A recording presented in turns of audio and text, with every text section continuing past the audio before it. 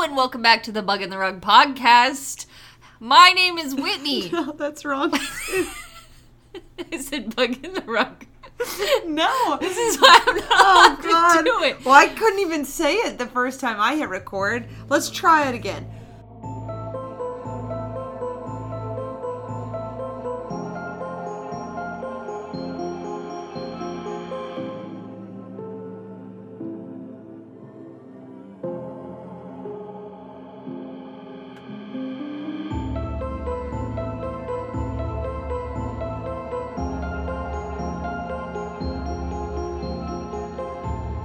Hello and welcome back to the Bug and Rug podcast. As always, my name is Kaylin. As usual, I'm Whitney. And today, if we can get through the intro, we are bringing you a story that may or may not keep you up at night.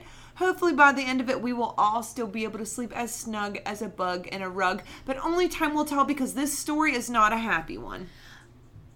I just want to address the fact that we've jinxed ourselves because we did brag about how we finally got the intro down. And then neither of us, I couldn't remember the name of the podcast, and you couldn't remember to say hello and welcome. Hello and welcome. Hello and welcome. How rude. Is this how we treat guests? I can't even say that it's the margarita you made me because I've only taken 3 sips of it. The margarita? I did top off your glass with the bottom of the blender, which was all tequila. You know what? This makes a lot of sense. Without me looking, this makes a lot more sense now. So that third sip? Yeah, that took me over the edge. Tequila! We don't drink.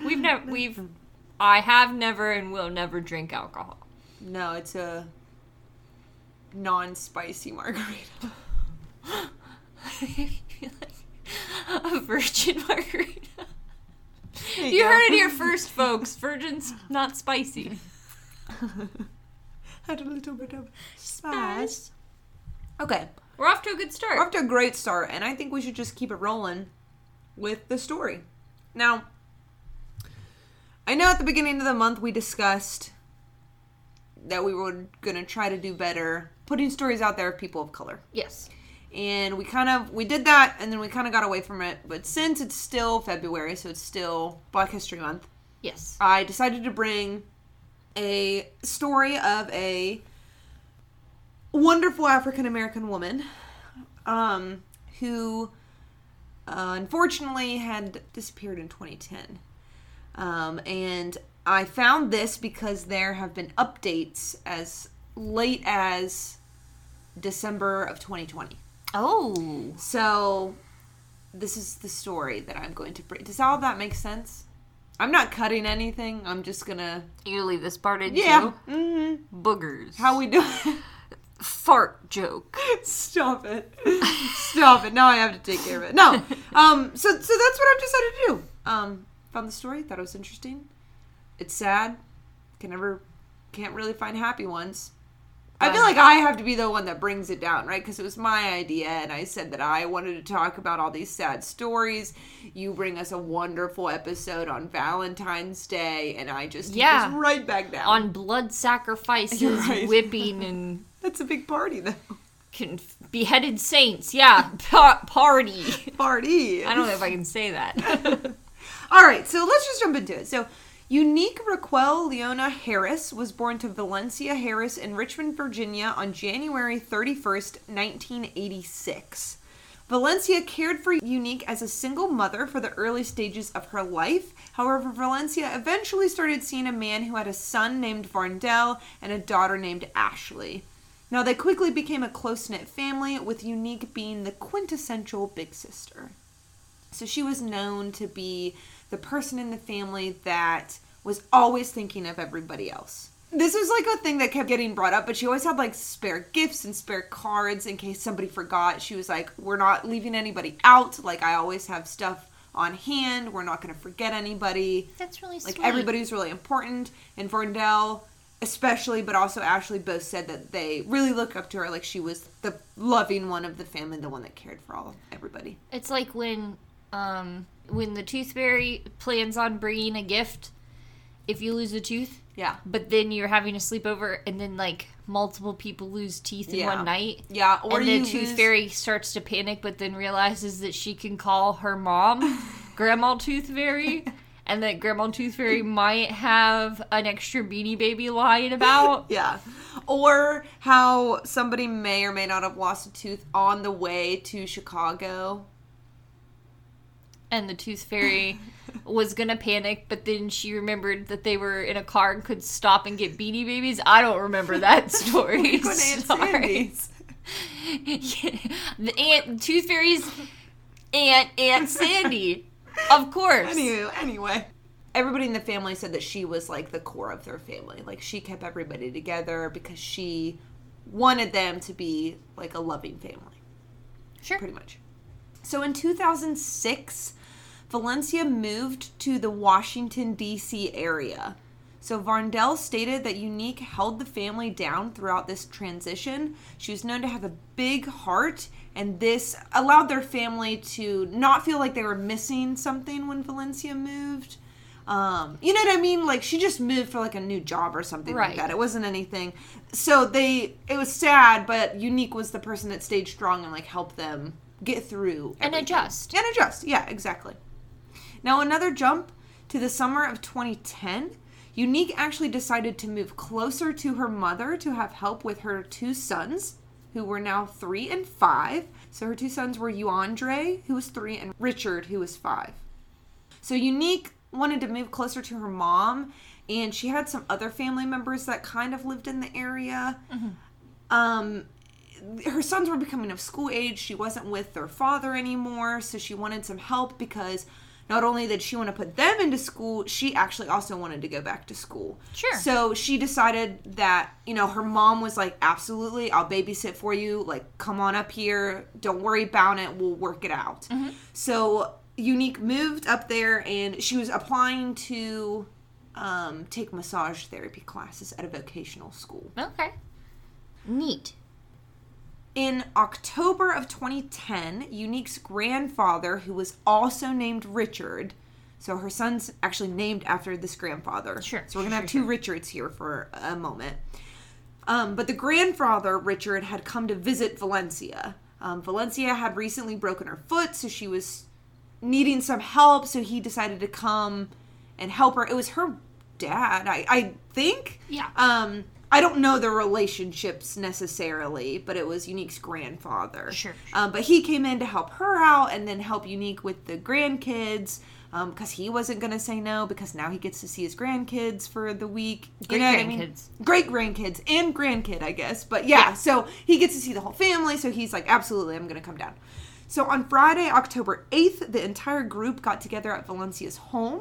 Richard gave Andre and Richard Jr., I guess. Little Richard gave them haircuts as Unique and Valencia chatted about their week. When it was time to put the boys to bed, Richard offered to drive the group back to their apartment. So Unique only lived about 5 minutes away, but the place she was living was the 2400 block of Hartford Street, which was not known to be the best neighborhood.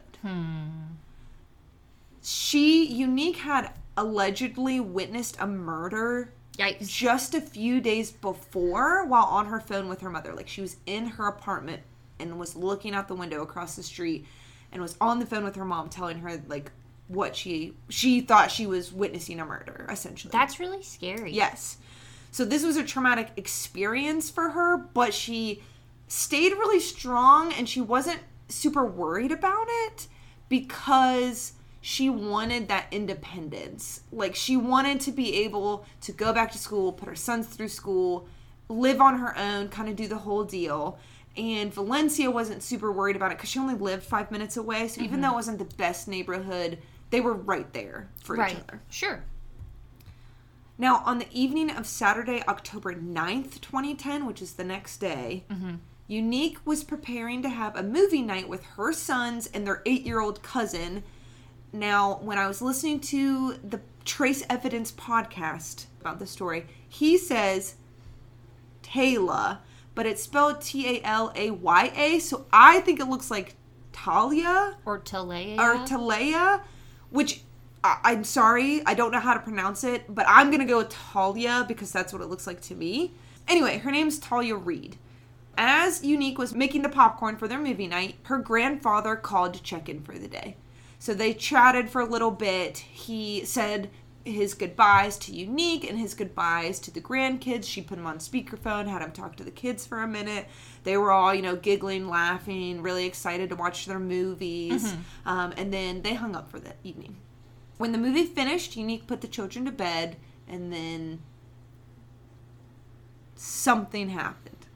All three kids. All three kids went to bed. Okay. They're young. Yeah. So 8-year-old's the oldest, and then it's 5 and 3 or 4 and 5. The birthday situation kind of messed up some of my articles. I don't know.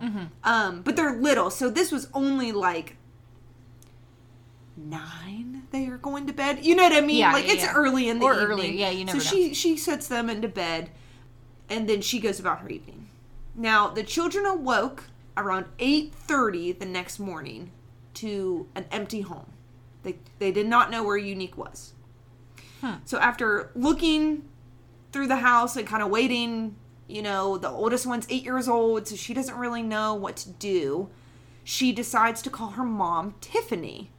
So this call is made at approximately 9 a.m. Now her mom isn't super concerned because she's like, oh, well, Unique probably ran out to the corner store to buy you guys breakfast. Right.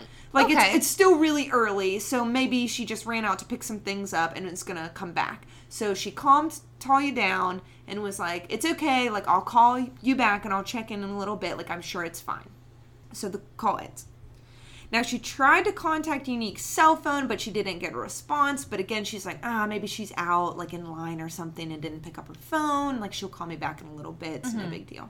Or she's driving and you don't want. Or she's driving, right? Or she's on public transit. She's speaking to somebody you don't know. But she wasn't super worried about it. She's like, okay, it's fine.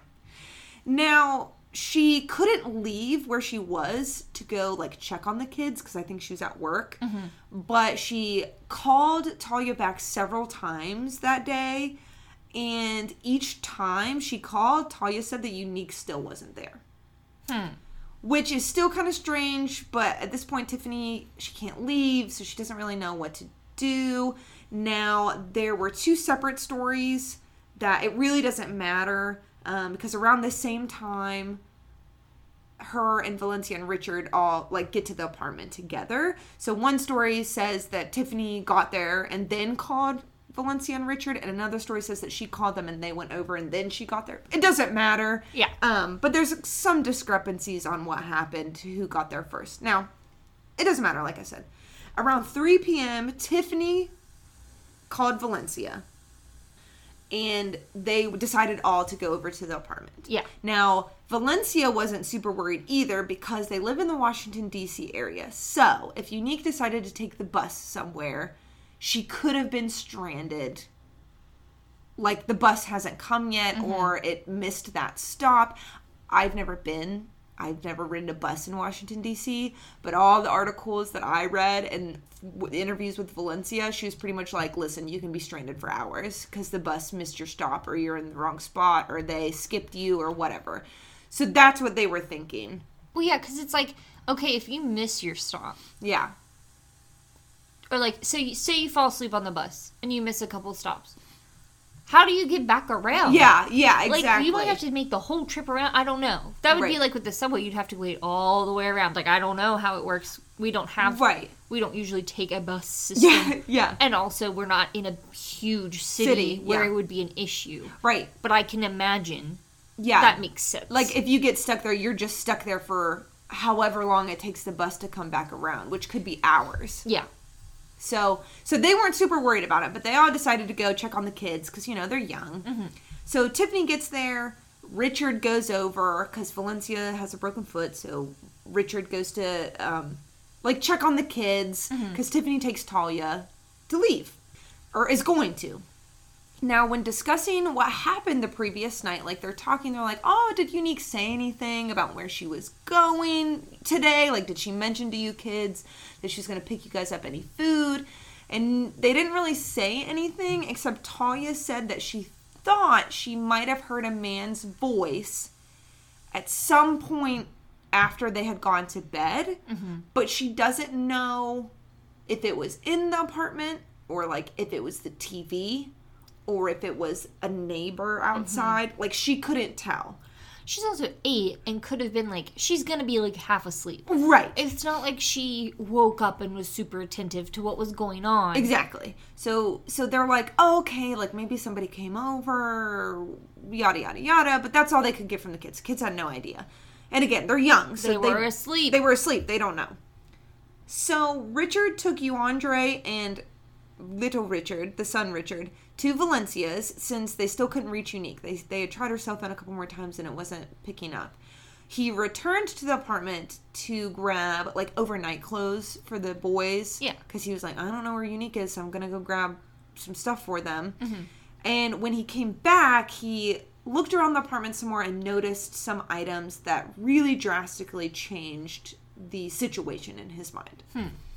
So Unique's purse, which included her wallet and her identification, were hanging on the kitchen chair. So she can't go buy anything now, right? Because she doesn't have any money with her. And she can't take a bus. She can't take a bus because she doesn't have identification, bus pass, money. She doesn't have any of that. Mm-hmm. So he started to look around a little bit more, and he realized that folded on her bedroom pillow were her glasses. Now, Unique was nearsighted and had very poor vision. Mm-hmm. Never went anywhere without her glasses. And she's worn glasses since the 4th grade. Like, she's never gone anywhere without them. Yeah. She can't see. Valencia actually said in a interview that it would have been nearly impossible for her to get out of her apartment complex without her glasses, like going down the stairs and things like that, because she recently moved here. It's only been 5 weeks. Yeah, so and for how her to she be able to walk around to navigate through that, you can't. Exactly. And if she did go to, like, the corner store or whatever, if she literally can't see anything, how's she going to buy anything? And she doesn't have her purse. Right, and she doesn't have her purse. So at this point, Richard called Valencia and told her, quote, Valencia, honey, it doesn't look good at all.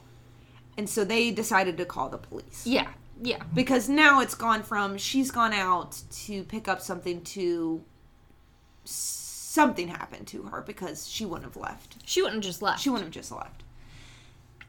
Now, investigators searched the home and canvassed the neighborhood, but they came up pretty empty-handed. Mm-hmm. There were no signs of a forced entry, but the items left behind by Unique led investigators to believe that there was some sort of foul play involved. Right. They don't know what, because there wasn't signs of a struggle, but to them, this wasn't like a missing persons. She got up and wanted to leave to move and start a new life. Without her glasses, without her kids, without her... Like, it wasn't that, clearly. Mm-hmm. So they were like, okay, something's wrong. So this immediately moved to a criminal investigation. Sure. Now, the commander of the district's 7th precinct, Joe Maupin, explained, quote, we felt it would be very odd that she would disappear. There was no indication of any foul play. The place wasn't disheveled. It wasn't torn up. You do have cases where people just leave, but we didn't feel that this was the situation here.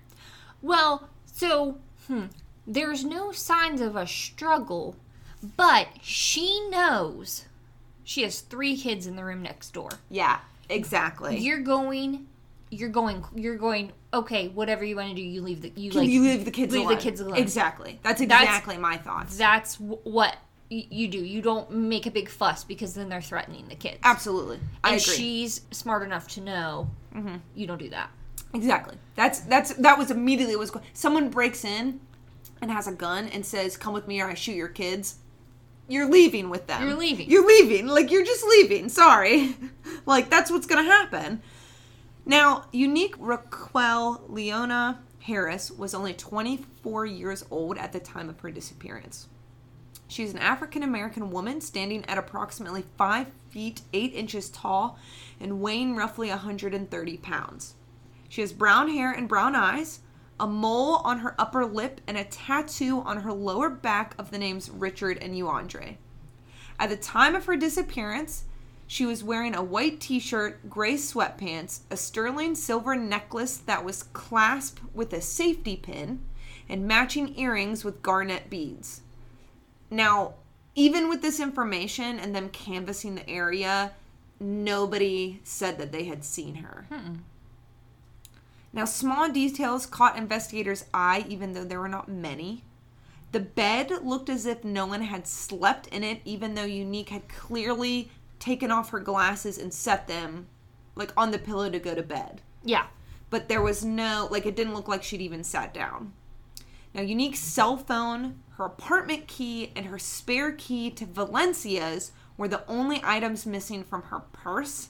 They're unsure if the spare key and her apartment key were on the same key ring. They assume so, but they don't know. Like, it could have, they didn't know if she took 2 separate keys or, like, 1 key. Probably 1. I know that's a weird detail, but with that being the only thing that was missing. Yeah, they don't. Valencia was like, no, she has my spare key too. It's not here, kind of thing. Mm-hmm.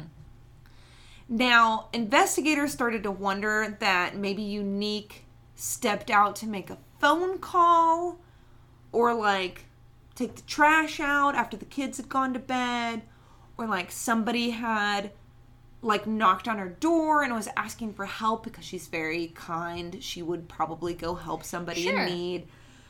Now, no one really knows, and one of the things that was stumping them was they didn't know if the door had been locked from the outside. Like, they couldn't tell that she went outside, closed the door, and, like, locked it, because when Tiffany had come to pick up Talia had opened it from the inside. And she's 8. She's not going to realize whether or not it was locked or not. Right? You know what I mean? Yeah. So that was the one thing that was very confusing to them, because there was no signs of forced entry, but it would have made, to me, a huge difference if she would have stepped out and locked the door versus somebody's pretending to be in need. She opens the door and they, like, pull her outside. Does that make sense? Right. Was time taken to lock the door? Right. Or was it a swift, like, grab and go? Right. That sounds bad. But you know what I mean. And again, like, they don't have a lot to go on. So this is very, like, nitty gritty. But this was, like, the only things that the only evidence that they could find at this point. Right. Now, no matter what scenario you come up with in your head, we have to remember one thing. She was, like, blind without her glasses. And she did not have her glasses on. So, if she left, if she went to go help somebody, if she went to take the trash out, she went to make a phone call, in my mind, she probably still would have put her glasses on. She would have needed them. I don't know how far away the trash can is. I don't know if it's right outside the door or if she had to walk a little. I don't know, where they live, like, or if they're up on a landing and she has to walk down to the dumpster, she would have taken her glasses. Right. But still, like, I don't know. It's very strange to me. Now, this got the investigators thinking, well, maybe the man's voice that Talia heard was somebody inside the apartment. Or at the door. Maybe somebody had come in, right? Mm-hmm. So they were kind of starting to check on people she knew. Mm-hmm. So they tried to look at, like, her cell phone or call log. Now, her cell phone's missing, but they're looking at what calls she might have made or what, who may have called her. So the only thing that they could find is that she had received a call at approximately 3 a.m. on the morning she went missing. But from whom and for how long is still a mystery. They haven't released that information. Mm-hmm. This happened in 2010, so I'm sure they have it. Like, I'm sure investigators had it at this point. But at this point, nobody knows. Or the public doesn't know, I guess I should say. Awfully weird that she didn't sleep in her bed, but things went down at 3 a.m. Yeah. Unless she's up watching TV, but I would think the kids would have heard the TV. Yeah. Yeah, true. Now, there are rumors that state her phone was able to receive calls weeks after Unique had vanished, meaning that it would have had to have been charged by somebody. However, there is no concrete proof of this at all. This is just total hearsay of, like, people on the internet kind of thing. I don't even really know where this idea came from. It was in, like, one of my articles. But it said, like, some people say that this happened. I don't know where they got that. So, police are trying to look at individuals that Unique was involved with. They're looking for somebody who may have called her, who wanted to call her, who she was in contact with. Mm-hmm. Her ex-boyfriend and father of her children was still living in Richmond at the time of her disappearance. He was questioned, he submitted to a polygraph test, and he passed. They really didn't have any evidence that he was in the area at the time, or that he had any ill will necessarily towards Unique. So he was ruled out as a suspect. A man that Unique was thought to be seen at the time was also questioned. However, he had an alibi as he was attending a U.S. Job Corps program in West Virginia at the time. So he wasn't near it. So he wasn't near the Washington, D.C. area. Now, in 2017, so this 7 years later, one of Unique's sons said that he had gotten out of bed in the middle of the night, and he heard his mother talking to somebody. And he opened the door, and he recognized someone he knew by the name of Iceberg. After closing the door, he said he heard his mother yell, "Get out, get out." Now, police had looked into this man. They were friends, I think. They knew each other. So they were looking into him again when the son said this. But when questioned later, the son said that he doesn't remember that happening. Now, remember, if it was the youngest son, he was 3 at the time. And the oldest one is 5. So... does he remember? Could that have been another night? Right. I think that was the problem. Like, he couldn't remember that night specifically. This seems like just the tip of the iceberg. Okay, get out of here. I'm sorry, I had to say it. I know it's inappropriate considering the situation. Now, this was really the only information given out for a very, very long time. Like what I just told you. That was it that was given to the public. And Valencia was very frustrated with this because she felt as if once again she is like another person of color who's not getting the coverage that she deserves. Right. Because someone knows something. It's a mother of 2, and you're not even going to be on national television. You know what I mean? Or local. I mean, what was the local news like? I don't know. Not much. So she was very frustrated with this, and she told investigators this. So investigators pointed her towards the Black and Missing Foundation. Now, the Black and Missing Foundation is and I took this right off their website, a nonprofit organization whose mission is to bring awareness to missing persons of color, provide vital resources and tools to missing persons' families and friends, and to educate the minority community on personal safety. Now, this organization, after Valencia reached out to them, helped her create flyers and kind of get it a little bit more on the internet, posted to a couple websites like Black and Missing or other websites like this that focus on people of color who are missing. Sure. So this garnered a little more attention. Still not what we should, I think, come to expect. Like, I think we need to hold it at a higher standard. Mm-hmm. Like, people might say this is enough, but that's not enough. Does that make sense? Yeah, I mean, it seems like I would think they would be putting out some type of missing persons, be on the lookout for ABC. Right, exactly. Even if I understand it's an ongoing investigation, a lot of times you don't want to give away but even things. Like...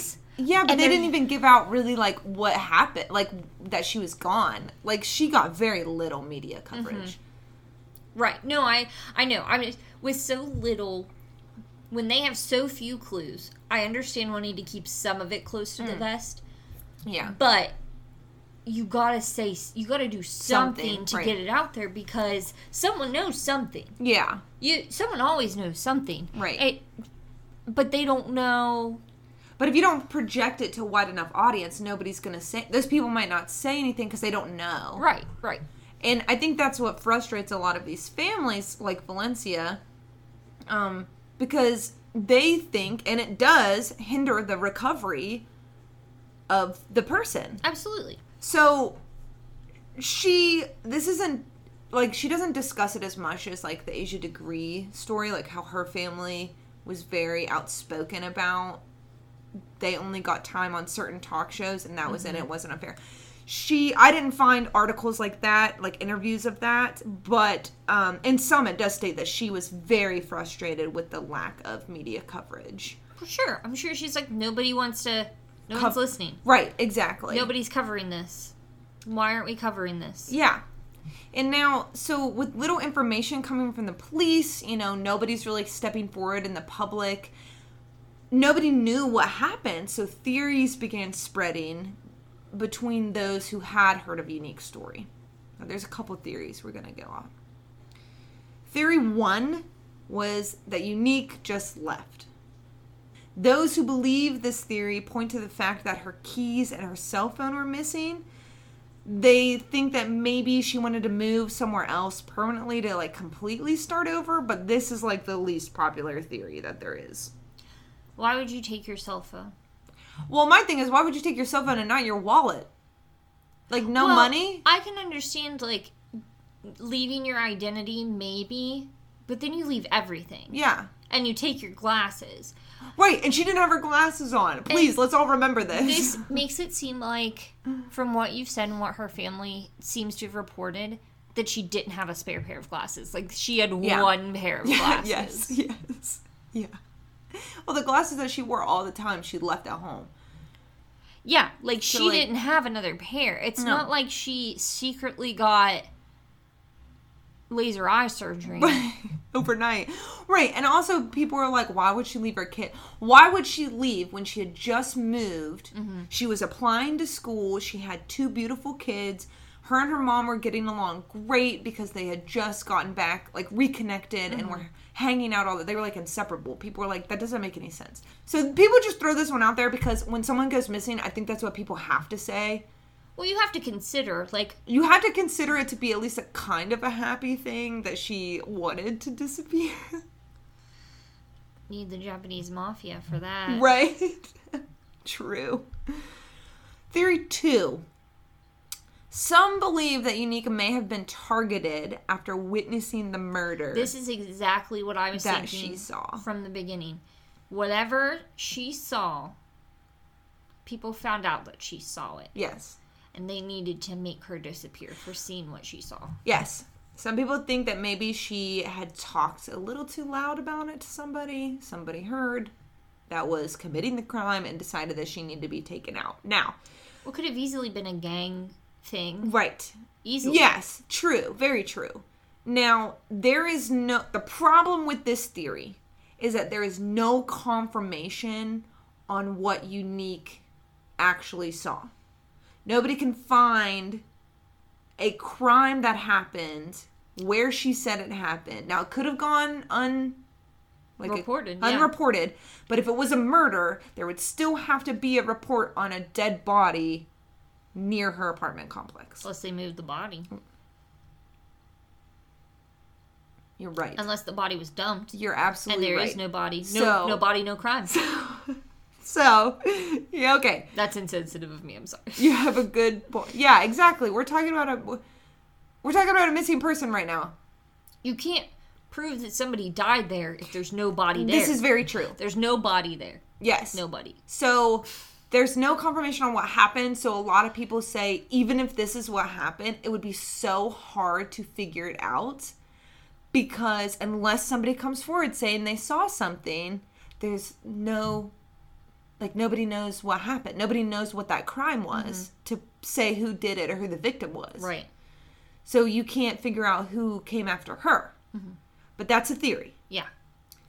I think that's a really strong theory as far as she just witnessed what she thought was a murder. It's an awfully big coincidence. Yeah, true. Although I would think if somebody was coming to silence her...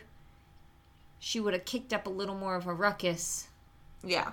Like, it would have been more of a forced entry, I would think. Right, because maybe they didn't know she had kids, so they wouldn't have been as, like, quiet about it. Does that make sense? It seems like it would have caused a little more of a commotion. Yeah. And I don't think she would open the door to someone she didn't know without her glasses on, because how would she see who it was? How would she see who it was? Exactly. It has to be someone she knows. It had to be someone she knows. Yes. Now, Theory 3 goes exactly opposite of what you just said. Some people say that maybe it was a random crime. Her neighborhood was very, very violent. So, just people say, for example, maybe she did leave the apartment to make a call and it was just somebody in her building that was pissed off and wasn't a good person and decided that she was who they were gonna deal with because she was the first person there. This isn't a super popular theory anyway, because they're pretty much stereotyping the neighborhood, which it's a bad neighborhood, I get it. But still, why would she not have her glasses on? If she stepped outside of her apartment purposefully, with the intention to step outside, I think she would have had her glasses. I do too.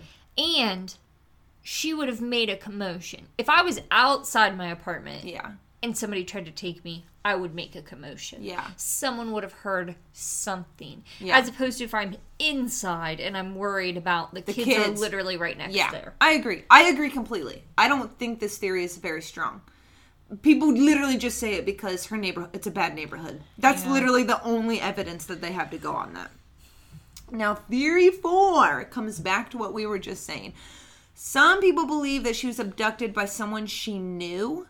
They either, knocked on the door, said, hey, what's up? Could have been anyone. Right. Or, she let him in. She had a phone call, was like, yeah, come on over. Like, the door is open. You know what I mean? A lot of people think that this is strong because of everything that we have already discussed.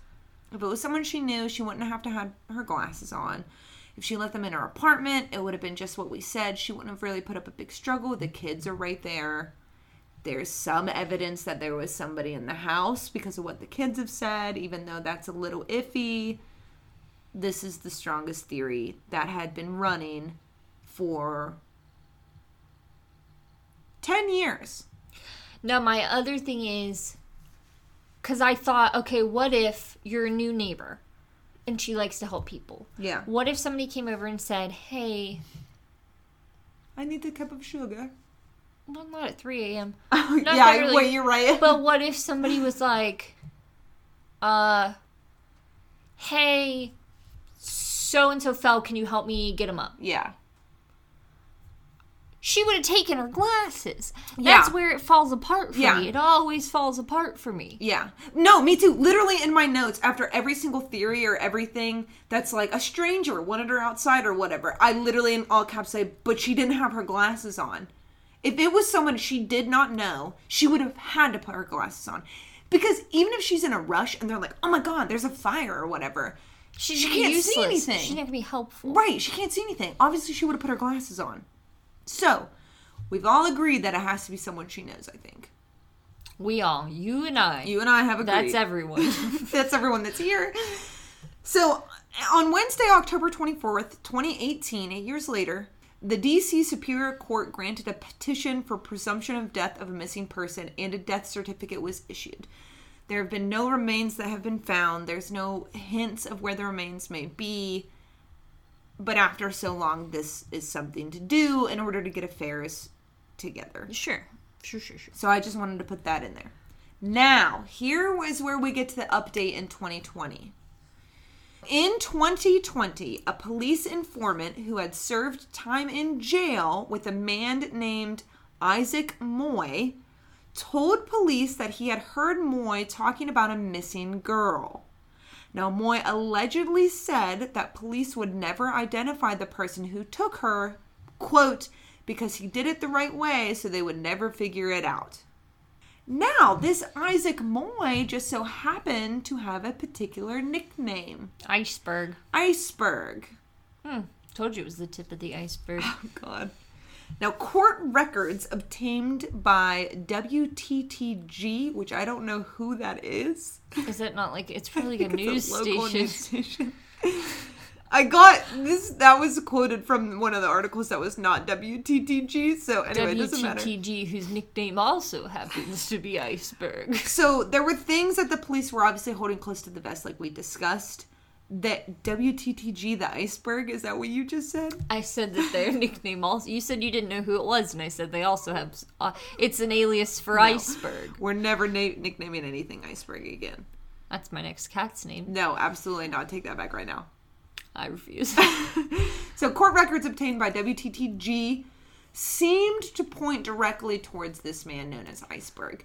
Now, again, we discussed that police kept a lot of things close to the vest. The public didn't know about a lot because there wasn't a lot. Even the stuff I'm about to tell you, there's not a lot. Right. No, I know. There's not a lot. And it's all circumstantial because there's no body. Like, there's no crime scene necessarily. Yeah, I just watched a, Unsolved Murders that I might do an episode on later, so I won't tell you much about it, other than, they had no body and no information. Yeah. Except they knew a piece of jewelry was definitely missing. Yeah. And well, so that's what this is. And so they told no one. Yeah. Yeah. Because when that comes up, you're going to be like, oh, that's the missing piece. Like, that's it. That person has to be the culprit. Yeah, when a witness comes forward and says, well, I saw this piece of jewelry in so-and-so's truck. Yeah. You're like, please get a sketch artist for this jewelry. But no one ever knew that jewelry was missing. Yeah. Right. So that's what I think a lot of this is coming from. So these documents stated that on October 9th, the night that she went missing, Moy had called Unique's phone 13 times and was presumably the person that called her at 3 a.m. Huh. Now, the GPS tracking bracelet that Moy had on placed him in the apartment the night of Unique's disappearance in early morning, and he was surprisingly not in the apartment later before the kids woke up. Wonder why. Weird. Suspicious. So they had tested the couch because it was a little weird. It looked like somebody had cut pieces out from it, but they didn't really know if, when that had happened. Could have been an old couch, right? Yeah. And I don't know what the holes, quote unquote, looked like. Get rid of that pesky stain. Just cut her out. Just cut it out. We're going to buy a new one. Anyway. So they had tested the couch, and there's bodily fluids found on the couch in Unique's apartment. Gross. They match Moy's DNA. Gross. Now, when questioned about the case, because Moy was questioned a couple different times, right? Because at the beginning, because they were friends, and then when one of the sons said that he thought he saw Iceberg in the apartment, they questioned him again, and then they questioned him again when they got all of this stuff. Moy supposedly told contradictory stories about his relationship with Unique, about where he was that night, and, what he was doing in the apartment when his GPS tracking bracelet was saying that he was in the apartment. Now, he has, since this has come out, he has insisted that he's innocent, and he says that Unique left to start a new life. No. Try again, homeboy. Try again. Let's take another answer. So because of all this evidence, 43-year-old Isaac Moy was arrested and charged in December with the murder of 24-year-old Unique Harris. He was arrested 1 month after serving 5 years in prison for assaulting a different woman with a knife. Now, he's been in and out of jail for a bunch of different things. Now, a judge set his preliminary hearing for what was supposed to be actually yesterday, February 18th or 19th, but it got postponed. So it's now April 2nd, 2021. Now, Valencia, after this has all happened, posted to Facebook, quote, "Never give up fighting for your loved one. Never. I hope and pray every parent out there can rest a little bit easier." Now, although an arrest has been made, the remains, like we have stated, have not been found, and it's still an ongoing investigation. A lot of the evidence that we have is pretty much circumstantial, like we have stated. There's no hard evidence because there's no crime scene. There's no body, like we said before. So police are still asking for any information. So if you have any information about this case, you can call 202-727-9099 or anonymously you can text the department's tip line at 50411. That's what we got right now. They can't... I'm no lawyer. Let's get that straight. but I think it's going to be awfully difficult to say there's a murder. Yeah. If there's no body. Yeah, that's what I'm saying. That's why they're very nervous about it. I think that's why they've been trying to collect more and more evidence on this, and that's why they haven't said anything for so long. Mm-hmm. Because it's circumstantial. Like, he was in the apartment, but that could mean anything.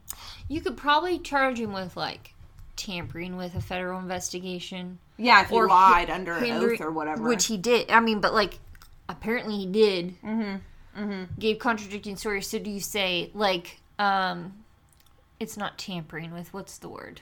Interfering with investigation. Yeah, because you're lying about your whereabouts. Right. Mm-hmm. And I'm sure he's breaking parole, right? Yeah, like, I don't know. At that point, maybe. I don't know. Somehow. They'll make it up. I bet he did in some way, shape, or form. Well, and it's hard, too, because the only witnesses was a 3 and a 5-year-old. Maybe. And they can't even remember. Mm-hmm. So that's why it's been very tough. And that's why they're asking for any help, like if anybody knows anything about the investigation. I'd be interested to see if they make some kind of a deal with him to like tell us what happened, and we will downgrade to your sentence if you show us the remains. Take us to where the remains are. Yeah. True. Which they might. I don't know. But I mean, I guess it depends on what he was like. You don't want to give him a deal and then let him be walking around the streets of DC again after his record. So you can't, like, cut him too nice of a deal. Oh, his record's, like, it listed a bunch of stuff, and I was just like, I'm not even going to write that. He's not a good dude, but it's whatever. And maybe there's a chance he didn't do it. Yeah. There's always... I thought you were going to say there's a chance he's not a good dude. I was like, he was in jail for assaulting a woman with a knife already. No. It's like the chances of your cat killing you are low, but never zero. There's a chance. The chances of him not doing it are low, but not zero. Yeah. No, I got you. I think we've just seen the tip of the iceberg on this one. Maybe. I think you're right. I mean, you've said it about 4 or 5 times. Well, you'll cut some of them out, right? No, absolutely. No, they're all staying in. So, anyway, what did you think? Do you think the story will keep you up at night, or do you think you'll be able to sleep as snug as bug in a rug? I think I'm definitely going to be looking out for any of the updates now as they come out. I'm not going to lie. I was so stressed about this because I was reading it, and I was like, that's so sad. Like, what happened to her? She seems like a lovely person, and, like, her family really cared for her, and then... It was like, I saw 2 articles where it was like, update, man arrested. I was like, what? Man arrested? I was like Googling furiously. I was like, who was it? And then I found all this information. And because I listened to Trace Evidence podcast, but they also have a YouTube channel. But it's the same thing. It's episode 30, The Disappearance of Unique Harris. Go listen to it. But the problem was, they got a lot of this information from the Washington Post article called A Young Mother Gone Without a Trace. However, these are old articles. So I was reading a bunch of stuff, not thinking. I just thought she was gone. So we have the hot new deets. Yeah, and then I was, like, trying to Google because they were like, he was arrested and charged in December. So I was like, I don't think the court system moves that fast. But I was like, where is he now? I think it's interesting they charged him with murder. It's like 2nd degree or something like that because they can't, I mean. I don't know how law. I don't know law. I don't know law either. That's why I was like, what happened? And I had to get onto the, like, Washington, D.C. It's like an updated, like, the newest court rulings, I guess. Mm-hmm. Right? Because this was supposed to be, I was doing this yesterday, and this was supposed to be yesterday or the day before. And I found one that said, like, his stuff had been postponed. But I had to, like, go into Washington. I was like, court cases in Washington, D.C. Because of COVID? I don't know. I think so, but I don't know. It didn't say. It's like, I wish I had more information, but that's the reason why I want to talk about these stories is because part of the problem is you can't find a lot of information about it. That's not the same thing over and over again. So I don't know, like, a lot of your questions, like, answers to a lot of your questions. I just don't know. I couldn't find it. I couldn't find the information. Maybe I just wasn't looking hard enough. That's on me. Well, we also don't have access to the local newspapers and archives and things. Yeah, I had to, the Washington Post, you could only read like 3 articles for free, and that was like my 3rd one, and then my computer shut off, and I tried to get back on, and it was like, you have to subscribe, and so I had to go through my computer and like delete all my history and cookies and stuff like that, and then get back on the Washington Post.